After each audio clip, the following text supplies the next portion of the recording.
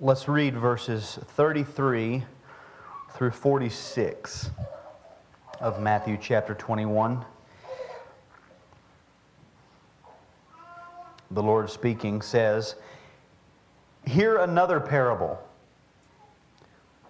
There was a master of a house who planted a vineyard and put a fence around it and dug a wine press in it and built a tower and leased it to tenants and went into another country. When the season for fruit drew near, he sent his servants to the tenants to get his fruit. And the tenants took his servants and beat one, killed another, and stoned another. Again he sent other servants, more than the first, and they did the same to them. Finally, he sent his son to them, saying, 'They will respect my son.' But when the tenants saw the son, they said to themselves, 'This is the heir. Come, let us kill him and have his inheritance.' And they took him and threw him out of the vineyard and killed him. And when therefore the owner of the vineyard comes, what will he do to those tenants?' They said to him, 'He will put those wretches to a miserable death and let out the vineyard to other tenants who will give him the fruits in their seasons.' Jesus said to them, 'Have you never read in the Scriptures, the stone that the builders rejected has become the cornerstone? This was the Lord's doing, and it is marvelous in our eyes. Therefore I tell you, the kingdom of God will be taken away from you and given to a people producing its fruits. And the one who falls on this stone will be broken to pieces. And when it falls on anyone, it will crush him.' When the chief priests and the Pharisees heard his parable, they perceived that he was speaking about them. And although they were seeking to arrest him, they feared the crowds because they held him to be a prophet." This is God's word. Let's pray.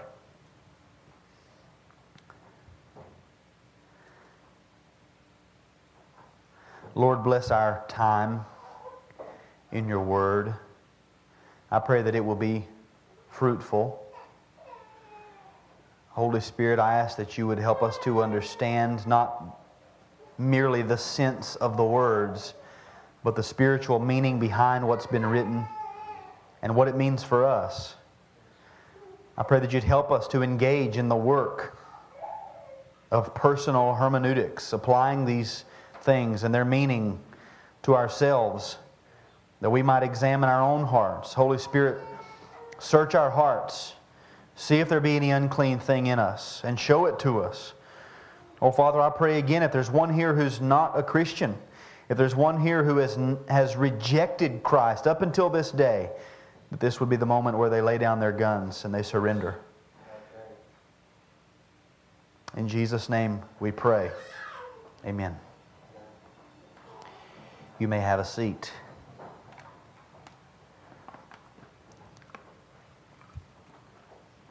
Two weeks ago, we looked at the first in this series of parables that our Lord spoke to this delegation of elders and chief priests and also we'll see here Pharisees, this delegation from the Sanhedrin who had approached him, had begun to interrupt him and his teaching and his preaching of the gospel in the temple. You'll remember they came to him at first and they questioned his authority. Well, he immediately turned the conversation around, turned it back onto their heads, and now he has taken up the offensive. He's teaching them by way of parables, and he's explaining the indictment and the sentence against these men and the nation of people that is following them. And he will also explain the eventual execution that will come from the hand of God upon them.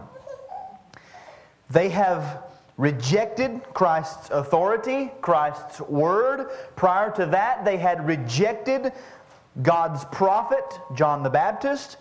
And we've seen that both of those rejections were in spite of the fact that they knew of the heavenly origin of both. They knew that John's ministry was a heavenly, God-sent ministry. They know at least that Jesus is a heaven-sent prophet. I believe they know that He is the Christ, the Messiah. Now perhaps you've noticed as we walk through these parables, just the first two of them, or the first one, now moving into the second one, that there's sort of a chronological sequence and some overlap in them as Christ teaches. And we could summarize the lessons of each parable, beginning in verse 28 and going all the way through chapter 22, verse 14, with this. The first parable, He said in essence, you would not turn to God even after you saw the fruit produced by the ministry of John the Baptist.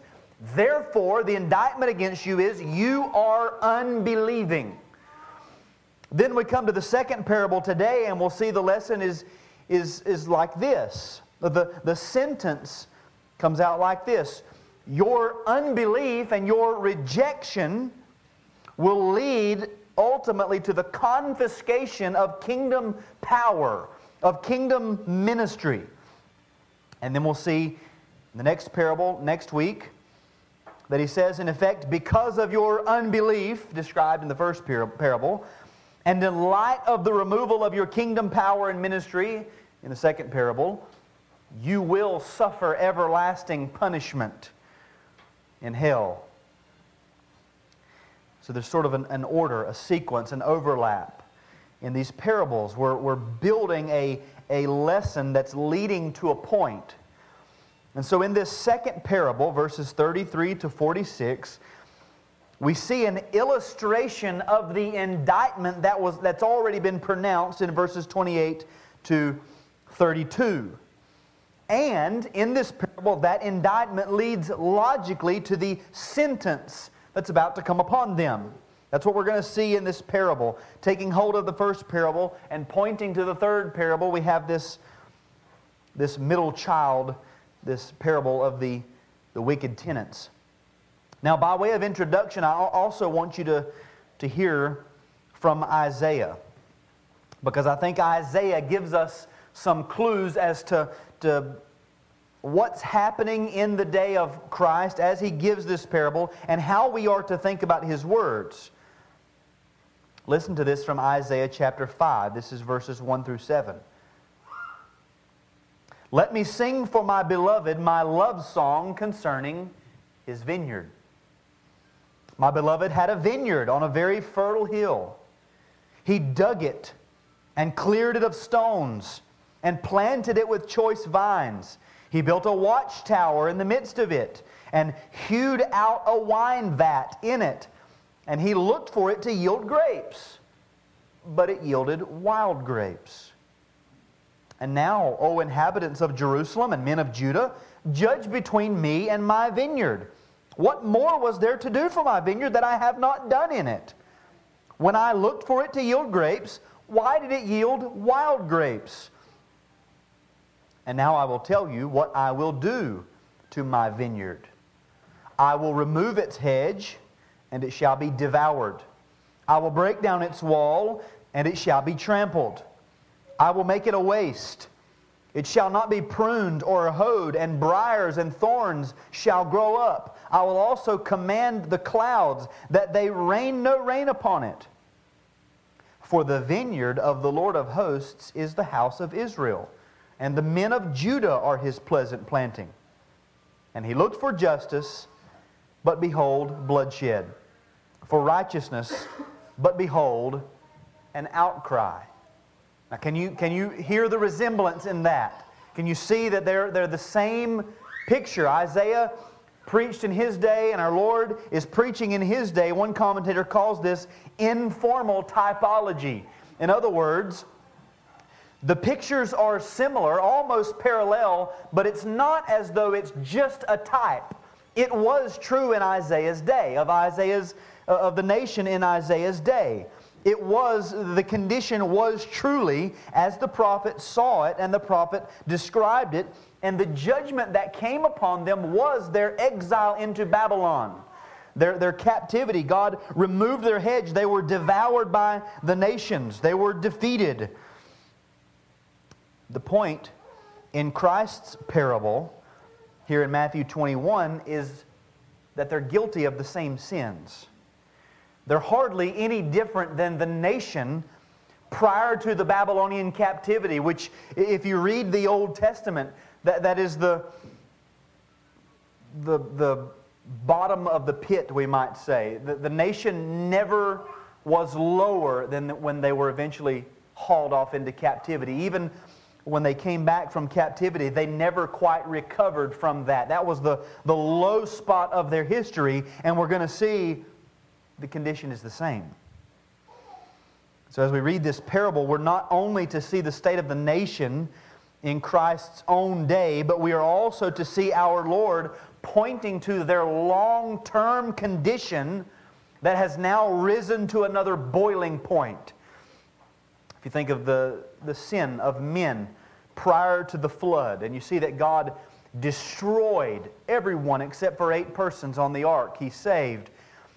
And then you look at our nation now, and you wonder, well, it's the same. Why would God not do the same? Well, the Scripture is clear. He will do the same, not by flood, but by fire. The only thing that's holding it off is His compassion towards His elect to bring in more of His people. Sort of the same picture here. In Babylon, or prior to their Babylonian captivity, they were wicked, they were evil, they were idolatrous, and so God said, enough. And then we look at them in our Lord's day and we wonder, well, they're the same. Why is God not just doing the same thing He did before? Well, He's about to, but He still has a plan to fulfill in the person and the work of Christ. So we're seeing their long-term condition. It's risen to a boiling point, and our Lord is trying to explain that and describe that. So as we unpack this parable of indictment and sentence, notice first the indictment illustrated. The indictment illustrated. We read of the indictment in verses 28 to 32.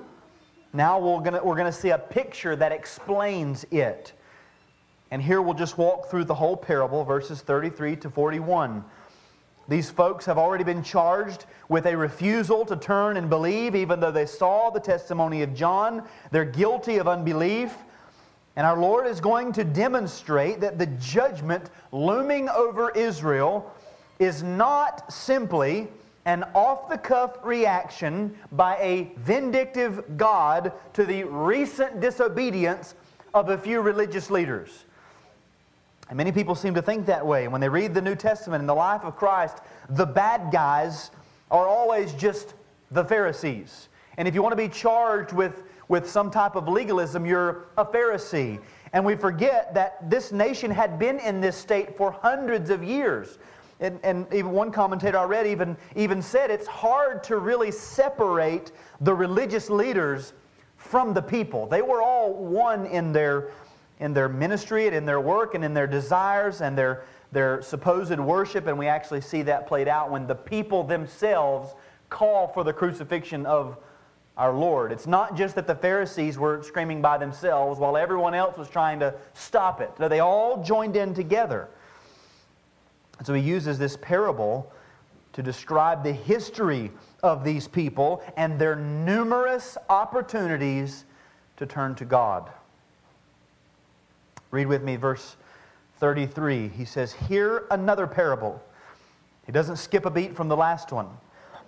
"There was a master of a house who planted a vineyard and put a fence around it and dug a wine press in it and built a tower and leased it to tenants and went into another country." So here we have the scene established. The picture is set up for us, and we see, I hope you see, how nearly connected this parable is with the last parable. And even extending all the way back to the cursing of the fig tree and this idea of fruit production. It's all tied together. This master of a house has planted a vineyard. He's put a fence around it. He's dug a wine press in it. He built a tower. He leased it to tenants. We're seeing the idea of ownership. He owns the vineyard. It's his. We're looking for fruit, and he has taken every possible precaution to ensure good fruit production. Or if we wanted to use that language that we read in Isaiah, what more could I do for my vineyard? I've done everything there is to do. That's what's happening. This householder, this master of a house, owns a vineyard. He's taken all of the precautions. Now we could ask, what is the vineyard? We can go ahead and start interpreting the parable. What is the vineyard? Well, again, I think right in line with Isaiah 5, the vineyard is the covenant people of God. It is Israel externally. God has established His people. He's planted them. He's looking for fruit. And what is fruit? Again, I believe fruit is still practical piety. It is obedience to God from the heart. That's what He wants from His people. God desires steadfast love, not just sacrifices. He desires that His people know Him truly, not just offer burnt offerings. It's the same as it was in the days of the prophets. Prior to this, He's established His people. He's looking for true, heartfelt worship and obedience from them. And we read verses 34 to 36. When the season for fruit drew near, He sent His servants to the tenants to get His fruit. And the tenants took His servants and beat one, killed another, and stoned another. Again, He sent other servants, more than the first, and they did the same to them. Now here it's where we really begin to see, and especially if you're familiar with the Old Testament, we really begin to see the comparison with Israel of old and Israel in our Lord's day. We read that He sent servants to the tenants to get His fruit. Well, we know from just a cursory reading of the Old Testament, God had repeatedly sent His servants to His people. He sent His prophets to the kings. Samuel went to Saul to rebuke him for his sin. Nathan went to David to call him out, to point out his sin. The man of God went to Jeroboam to rebuke him for his idolatry when he established worship in Bethel and Dan, rather than pointing people to worship in Jerusalem, where God had chosen the place that God had chosen for His presence to dwell.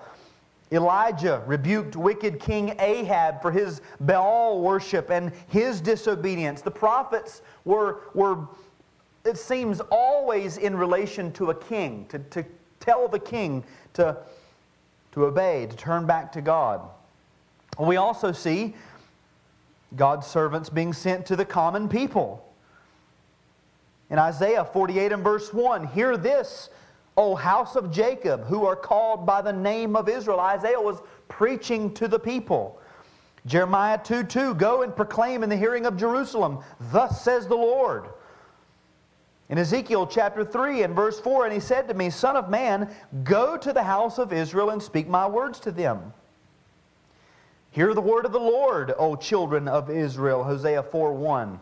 "Hear this, O priests. Pay attention, O house of Israel. Give ear, O house of the king." Hosea 5:1. "Hear this, you elders. Give ear, all inhabitants of the land." Joel chapter 1 and verse 2. God had sent His prophets to His kings and to His people from the very beginning of time. He's never been without a witness on the earth. And especially after the formation of this commonwealth of Israel, God had never let a time go by when there was not a prophet, a servant, going to them from God, calling them to repentance, pointing them to the law, reminding them of the curses upon disobedience and the blessings upon obedience. He was always sending them prophets. Many we don't even know about. We know that there were just schools of the prophets. There were a lot more than we read about. He always sent His servants to His people. And then the tenants took His servants and beat one and killed another and stoned another. He sent His other servants, more than the first, and they did the same to them. And also, when you read through the Scriptures, we know that God's people had repeatedly rejected His servants. We'll see in Matthew 23 and verse 37 where Jesus says, "O Jerusalem, Jerusalem, the city that kills the prophets and stones those who are sent to it. When Stephen preaches in Acts chapter 7, in verse 52, he says, "Which of the prophets did your fathers not persecute? And they killed those who announced beforehand the coming of the righteous one." In Romans 10:21, Paul says, "But of Israel," he says, "all day long I've held out my hands to a disobedient and contrary people." God had sent and sent and sent and spoken and spoken and spoken, and they rejected the prophets. They killed the prophets. They persecuted the prophets. And so you see with these words, the Lord is describing the history of the nation. They had had this reputation for hundreds of years, and this has not changed. It's not a new indictment. It's the same old indictment. It's a documented fact. They never received the Word of God as a whole. And so we read, finally, that is ultimately, as a final appeal, here there's an allusion to the apex of the matter. God sent and sent and sent and sent, and finally, as almost like a last-ditch effort, He sent His Son, saying, "They will respect my Son." Verse 37. Now the Son was more than a servant. The Son was an heir to His Father's vineyard and His Father's estate. We sort of see an illustration of this in Galatians chapter 4, verse 7, spiritually, when Paul says, "You are no longer a slave, but a son, and if a son, then an heir through God." We see that this idea of heirship. The Son was the heir of the Father's labors, the Father's vineyard, the Father's estate. And so when the Son came, He didn't merely come to convey the Father's message like the servants would have. He came as the Father's substitute. He came in the place of the Father. And so the assumption by the master of the house is, well, if they respect me, the master of the house, well, they should give the same respect to my Son. They should give the same honor to my Son. Verse 38. But when the tenants saw the Son, they said to themselves, "This is the heir. Come, let us kill him and have his inheritance." Again, the heir, the one to whom all of this will belong someday. And in this statement we see the motivation of these wicked tenants. It was greed and covetousness. They wanted for themselves what rightly belonged to the son of the master. They wanted it. And so verse 39, they took him and threw him out of the vineyard and killed him. They ejected him from his own possession. They've taken his life as a means to collecting for themselves what rightly belonged to him. Now that's the end of the parable. In verse 40, Jesus gives these men the opportunity to render their own verdict. He allows them another opportunity for self-condemnation when He asks, "When therefore the owner of the vineyard comes, what will he do to those tenants?" And they said to him, here those same men that He's addressing from verse 23, chief priests and elders. We also know that there were scribes among them. There were also Pharisees among them, verse 45. They said to him, "He will put those wretches to a miserable death and let out the vineyard to other tenants who will give him the fruits in their seasons." Now, think about how they've just responded. They do not say, "Well, it seems to us that he should," so on and so forth. There's a certainty in their words. He will do this. This is the obvious justice in this situation is this. He will put those wretches to a miserable death. It's actually the same, two different forms of the same word there.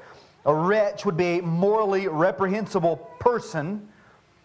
And then the miserable death is literally a morally reprehensible death. He will put those morally reprehensible people to a morally reprehensible death. And so you see, not only are they entrapping themselves, but how violent and vindictive their language is when it comes to justice. They're bloodthirsty men, hypocrites of the highest order, acting as though they care about this injustice done to the Son in this made-up parable, while they themselves are plotting to do the very same thing. Just like this was Nathan's approach with David. He gives the parable about the little ewe lamb, and David says, "Bring him here, I'll kill him now." And he says, "You're the man. You deserve what you wanted to execute on another." I was reminded as I thought of this about the comments that you read and hear whenever there's a news story posted about a child molester or someone who is through their negligence killed a child, or someone who rapes a woman, and the news is plastered on Facebook, and you read the comments. Just read the comments. Let them rot in jail. Let them burn in hell. They should get the same thing. Wait till they get to prison and that same thing will happen to them.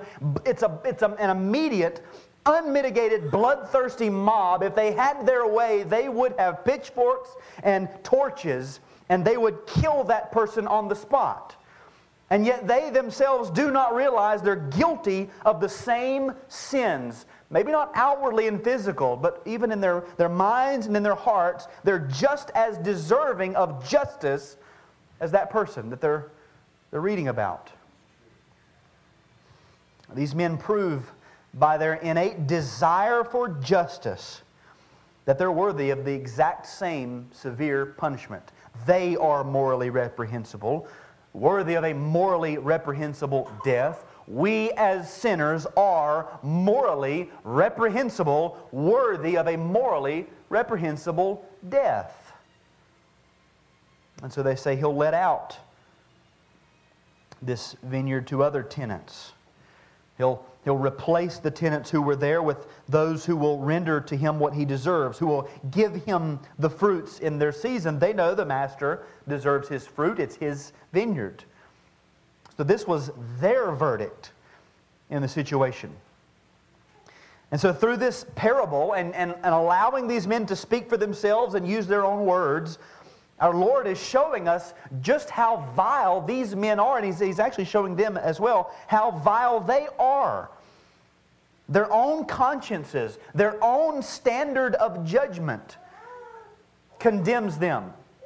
Again, just like we see in our day, our own standard of judgment condemns us. And let us not ever be fooled into thinking that our standard of judgment is anywhere near the perfect standard of God's judgment. Nowhere close. You can type 1,000, rot in hells on Facebook. Nowhere near the judgment and the righteousness and the standard of God, who will put sinners into an eternity of hell. We don't understand it. But even our own pitiful standards of justice condemn us. And it's the same with them.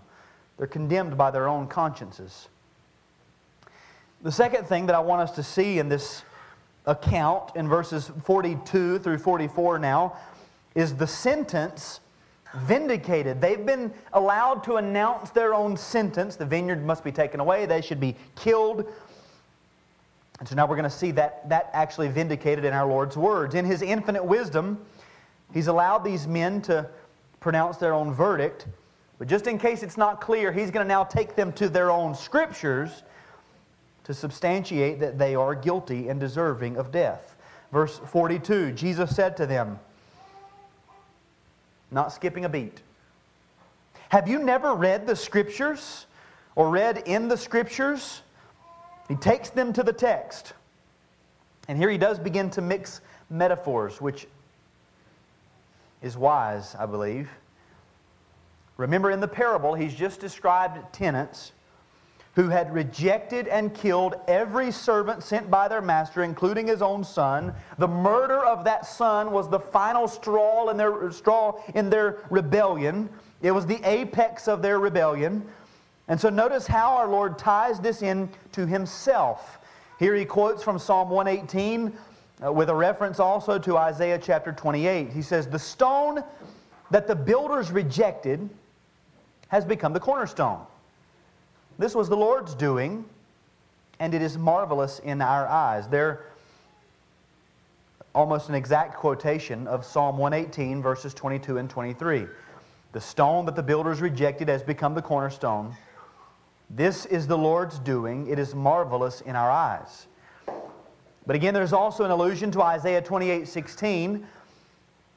"Therefore, thus says the Lord God, Behold, I am the one who has laid as a foundation in Zion a stone, a tested stone, a precious cornerstone of a sure foundation. Whoever believes will not be in haste." Now, when we put these texts together, to which he's referencing, we can make several observations about this cornerstone. We see that it is a God-laid stone. It is a precious stone. It is a tested stone. Belief is required in light of this stone. Now, this stone has been rejected by the builders, but in spite of this rejection, God has established it as the cornerstone. Now, we should rightly ask, what is the stone? Who are the builders? What's being built? And these questions, we need to answer them if we're to understand what Christ is saying by using this text here. Now, the apostles later on in the New Testament will help us understand what's happening in this reference. Listen to Peter as he preaches in Acts chapter 4, verses 11 and 12. "This Jesus is the stone that was rejected by you, the builders, which has become the cornerstone. And there is salvation in no one else, for there is no other name under heaven given among men by which we must be saved." Peter here is preaching to the rulers, the elders, the scribes, the family of Annas the high priest. And what does he say? Jesus is the rejected cornerstone. And notice how Peter ties this intrinsically to the exclusivity of Christ in salvation. In a building project, there's only one cornerstone. Christ is the cornerstone. Therefore, there's salvation in no one else. And now listen to Paul in Ephesians chapter 2, verses 19 and 20. He says, "So then you are no longer strangers and aliens, but you are fellow citizens with the saints and members of the household of God, built on the foundation of the apostles and prophets, Christ Jesus Himself being the cornerstone." Again, Christ Jesus is the cornerstone. And then in 1 Peter chapter 2, Peter again, he preached at Pentecost, and then he's going to write it again later in his first epistle, 1 Peter chapter 2, verses 4 through 8. And this is probably the most information we get from the apostle. He says, "As you come to Him, a living stone rejected by men, but in the sight of God chosen and precious, you yourselves, like living stones, are being built up as a spiritual house, to be a holy priesthood, to offer spiritual sacrifices accepted to God through Jesus Christ. For it stands in Scripture," and here he quotes, "Behold, I am laying in Zion a stone, a cornerstone, chosen and precious, and whoever believes in Him will not be put to shame. So the honor is for you who believe, but for those who do not believe," and then he quotes, "The stone that the builders rejected has become the cornerstone, and a stone of stumbling and a rock of offense. They stumble because they disobey the word, as they were destined to do. Again, same information. Christ is the cornerstone in whom we must believe. Unbelievers are those who reject Christ. To unbelievers, He is now a stone of stumbling because they do not believe the Word of God, and so therefore they trip over Him.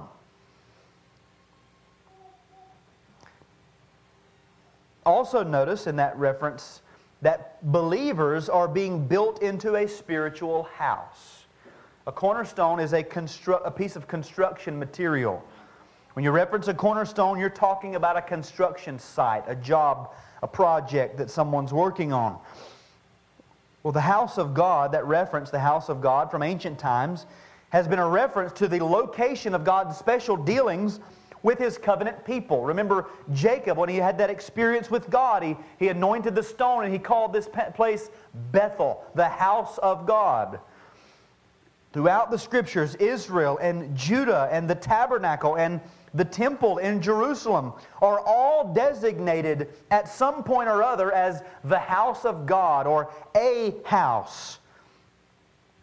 And then we come to the New Testament, Hebrews chapter 3 and verse 6, which reads, Christ is faithful over God's house as a son, and we are His house, if indeed we hold fast our confidence and our boasting in our hope. Also 1 Timothy 3:15, if I delay, you may know how one ought to behave in the household of God, which is the church of the living God, a pillar and buttress of the truth. So we see God's always been at work building this spiritual house. And that spiritual house is often typified by and mixed with an external physical house or a physical people. And so we come back to Matthew chapter 21. Let's put all of this together into this reference that Jesus has used. The builders are the nation led by their elders and their chief priests and their scribes. The stone rejected by them is Jesus Christ. The true house is the church of God. Throughout the history of Israel, men have attempted to take up the duty of building the house for themselves by themselves. That's what's happening in Jesus' day. They want to work for themselves. And so by using this reference, Christ is showing your punishment is just. Because in building for yourself, by yourself, you have no need for the most precious and significant item on the materials list, which is the cornerstone. You've rejected the most important thing. Verse 43. Therefore I tell you, the kingdom of God will be taken away from you and given to a people producing its fruits. God had for centuries entrusted this nation with the mediation of His rule on the earth. They have failed to do their job. They have rejected God's Word. They have rejected God's Son. And now they must be punished. And their punishment is not unlike the punishment threatened in Revelation 2 and 3.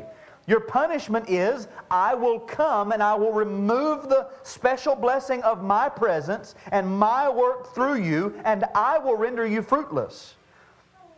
He will find another people, namely the redeemed nations through whom He will now work. It will no longer be the nation, but it will be the nations, all of the peoples. And then in verse 44, He returns to the stone metaphor. The one who falls on this stone will be broken to pieces, and when it falls on anyone, it will crush him. Remember, those who stumble over the stone are unbelievers because they do not believe the Word of God. They will trip, they will stumble over the person and the work of Christ. And ultimately, He will come in judgment upon them, and it will be a just condemnation. They've rejected the most important thing. They've rejected the Son.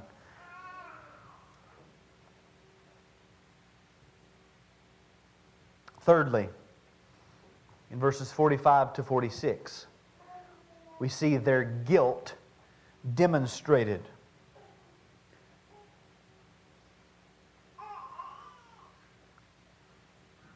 Their crime, the rejection of Christ for the sake of their own glory. Their sentence, they will be rejected and God will do His work through another people. Notice what it says following this. When the chief priests and the Pharisees heard His parables, they perceived that He was speaking about them. They were a bright bunch. And although they were seeking to arrest Him, they feared the crowds because they held Him to be a prophet. So here's their response to all of this. They understand He's talking about them, to them, and they won't do anything about it. Now, why will they not do anything about it? Because they fear the crowds. They're right there. They're right at the place to do the very thing they came to do, and yet they won't because they're afraid of losing their power over the people. Now, what does that tell us about these men? It tells us they're still guilty. They're still in their sins. They've chosen to continue rejecting God's Word for the sake of their own selfish agenda. They refuse to let go of their own glory and glory in God's Messiah. They won't let go. In other words, they want the inheritance that belongs to the Son to belong to them. The glory they should be giving to Him, they want for themselves. And that requires them to maintain their authority over the people. What's written in John's Gospel is pertinent here. John 5:44, Jesus says, "How can you believe when you receive glory from one another and do not seek the glory that comes from the only God?"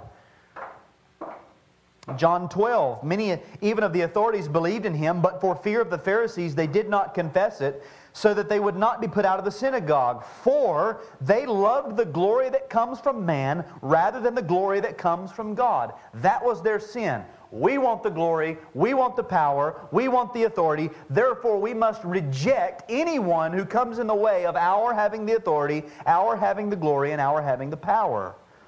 Because they sought to build for themselves, by themselves, a name and a glory, they have rejected the glory of God shining in the face of Jesus Christ. Now it's in verse 42, we'll sort of backtrack a tad. Our Lord, quoting from Psalm 118 with reference to Isaiah 28, He chronicles there the fundamental sin of this apostate nation. It was not that they were just hung up on their ceremonies and their traditions. It was not that they were just twisting the Scriptures. It was not that they just rejected John the Baptist.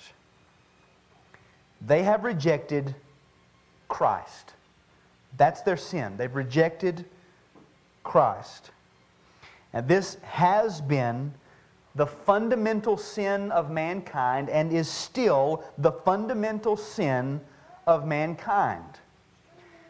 Friend, if you find yourself in everlasting torment, it will be because you rejected Christ the Lord. You have rejected Jesus Christ. Or to use the language here, the stone the builders rejected, you have rejected. Again, on that day, on Judgment Day, if you remain in your sin, you might be found a builder of a great and mighty empire, your own kingdom. And it might be quite a kingdom compared to the other kingdoms of men, and you may have many followers and many servants. And in that building you may have gained the smiles of men, the adoration of your children, or the applause of your spouse. But in the end, all of that will be nothing more than wood and hay and stubble to be consumed in the flames of Christ's glory. because you'll be found guilty of having rejected the cornerstone, the most important piece of material. The word rejected here means to repudiate, to disallow, to consider as worthless, or to disapprove. This is what you have done with God's Son. We read in John 3 and verse 20, everyone who does wicked things hates the light and does not come to the light, lest his works should be exposed. And John also tells us that Jesus Christ is the light, the true light coming into the world. It's not that you've simply failed to leave room for Christ in your wickedness. It's that in your wickedness you have purposefully chosen to spurn Christ. You have rejected Him. You have repudiated Him. You refuse to be associated with Him. You've disallowed Him. You refuse to look at Him and behold Him as a valid and credible Savior. You look upon Him with scorn and you consider that to you He's worthless. Now you might think that sounds like strong language, that's a little harsh. You might say, well, I haven't refused to be associated with Him. I mean, I go to church, I'm associated with His people. That outward association means nothing. God will be the judge. Jesus says in Matthew chapter 12 and verse 30, whoever is not with me is against me. And whoever does not gather with me scatters. There is no neutral ground. It's not harsh language to say, you've rejected Him. It's not, or it will not be on Judgment Day that you just didn't jive with the church scene, or that you never really felt included with those folks, or that you just couldn't learn the lingo and so you didn't feel like you fit in, or you never had the opportunity to come to Christ, or that there was a bad personal experience with a church or a group of people that just sort of burned you and turned you off, and so therefore you're justified in your unbelief. If you find yourself in the torments of hell, it will be because just like these men, you looked long enough at Christ to then turn and say, He's undesirable to me. I don't need Him. I reject Him. And men love to make all of these excuses as to why they would not become a Christian. But the ultimate reason is they just reject Christ. That comes down to a rejection of Jesus Christ. You want to be Lord, but Christ is Lord. You can't have that spot. You want to earn your own salvation through your own good deeds and your works. Christ's works leave no room for yours, and so you reject Him. You want glory for yourself, but His glory He will not give to another. You want to increase in fame and popularity. He must increase and you must decrease. And so you reject Him. You might want to be looked upon by the world as one with great wisdom, but Paul says you need to become a fool in the eyes of the world. You might want to establish your own identity in the world, but Christ is our sanctification. It is through Christ that we are set apart from the world. It's not my own individuality or my personality or my way of being. All of that must be cast aside. And so you reject Christ. Or perhaps you want immediate pleasure, but Christ's kingdom is not of this world, and so you reject Him. Or you want to pursue your dreams and your aspirations, but Christ says, no, you need to deny yourself and take up your cross and follow me, and so you reject Him. You see, this is the stumbling stone for the believer. He is the stumbling stone, or for the unbeliever, rather. Just as Christ is everything in His person and in His work, He's all of our salvation. For the unbeliever, He is all of their rejection. Every bit of it is just a refusal to come to Him as Savior, to come to Him and receive Him and all that He is.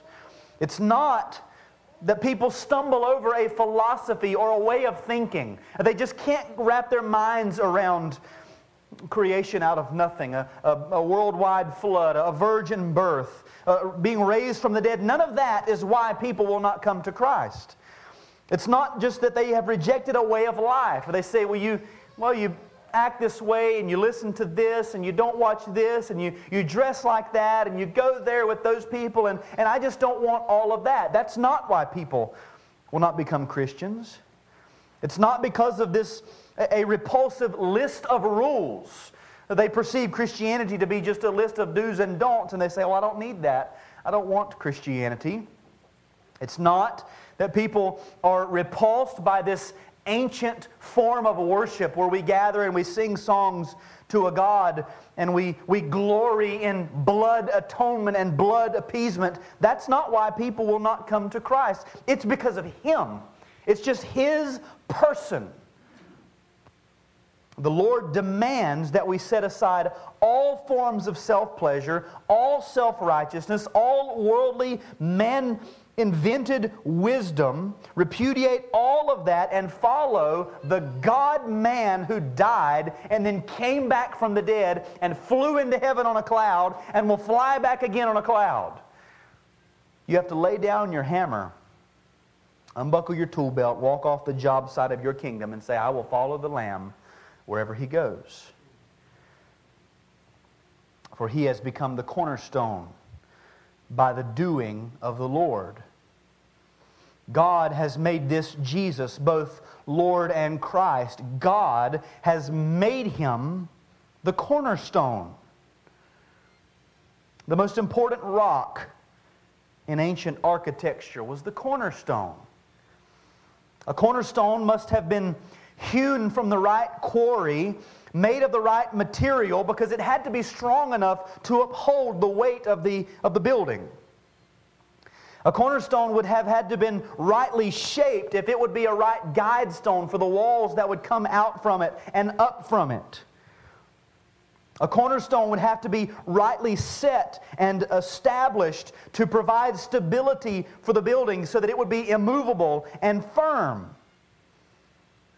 And God has laid in Zion a precious cornerstone who is the Lord Jesus Christ.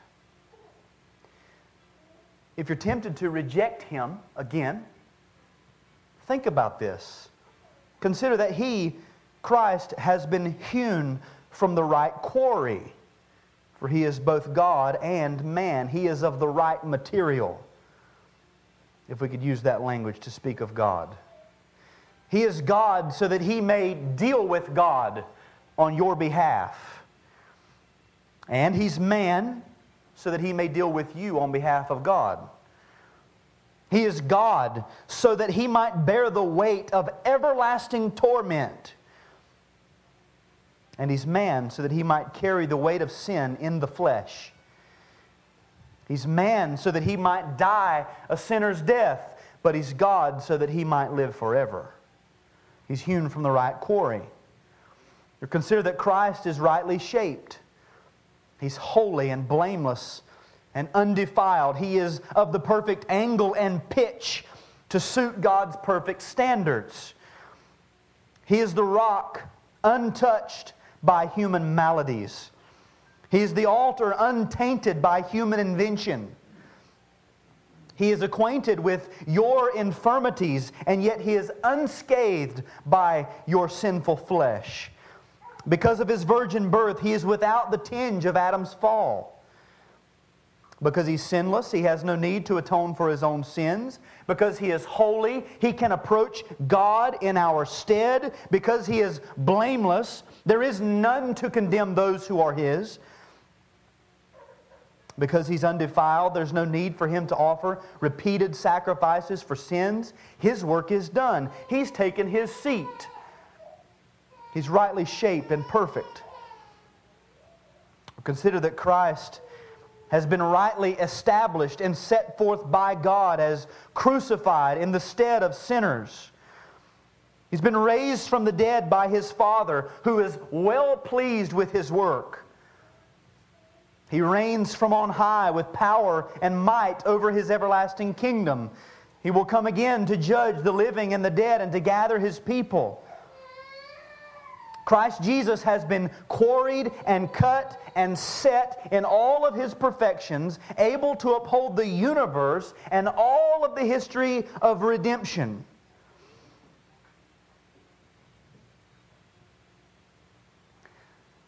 Lost and dying sinner,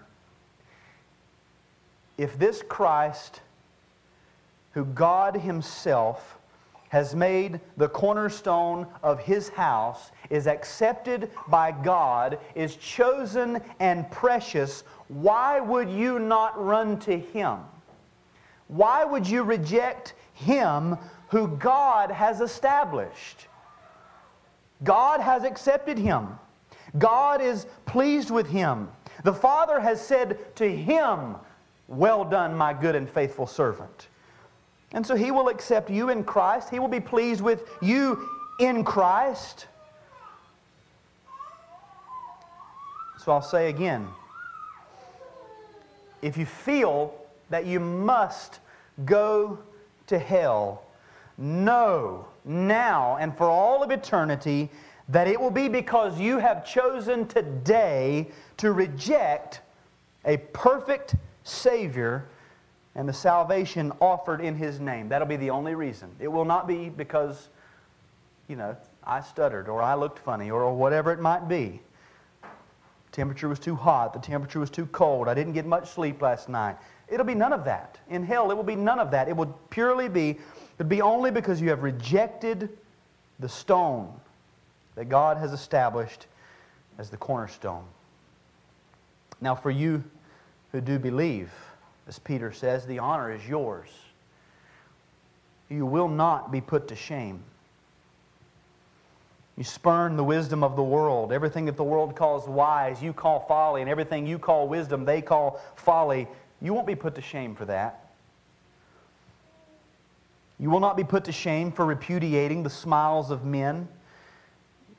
You will not be put to shame for denying yourself and taking up your cross and following Christ. You will not be put to shame for throwing yourself upon the rock of ages, who is the Lord Jesus Christ. Peter assures us the honor is ours. Once you were not a people, but now you are God's people. Once you had not received mercy, but now you have received mercy, Peter says. And the Lord's table is a great reminder of that mercy. As we commune with Christ at His supper over the elements of bread and wine, we are comforted by that truth. We can drink and eat and think and be reminded, I've received mercy. I will not be put to shame. No matter what the world says, I will not be put to shame in the end. I will be honored in the end. Because Jesus Christ, the God-laid, God-approved cornerstone, has died. He suffered once for sins, the righteous for the unrighteous, that He might bring us to God, being put to death in the flesh. In the Lord's Supper, we remember that. He was put to death in the flesh. And so as the elements are passed, take a minute and consider Christ the cornerstone. And then we'll come and we will eat with Him.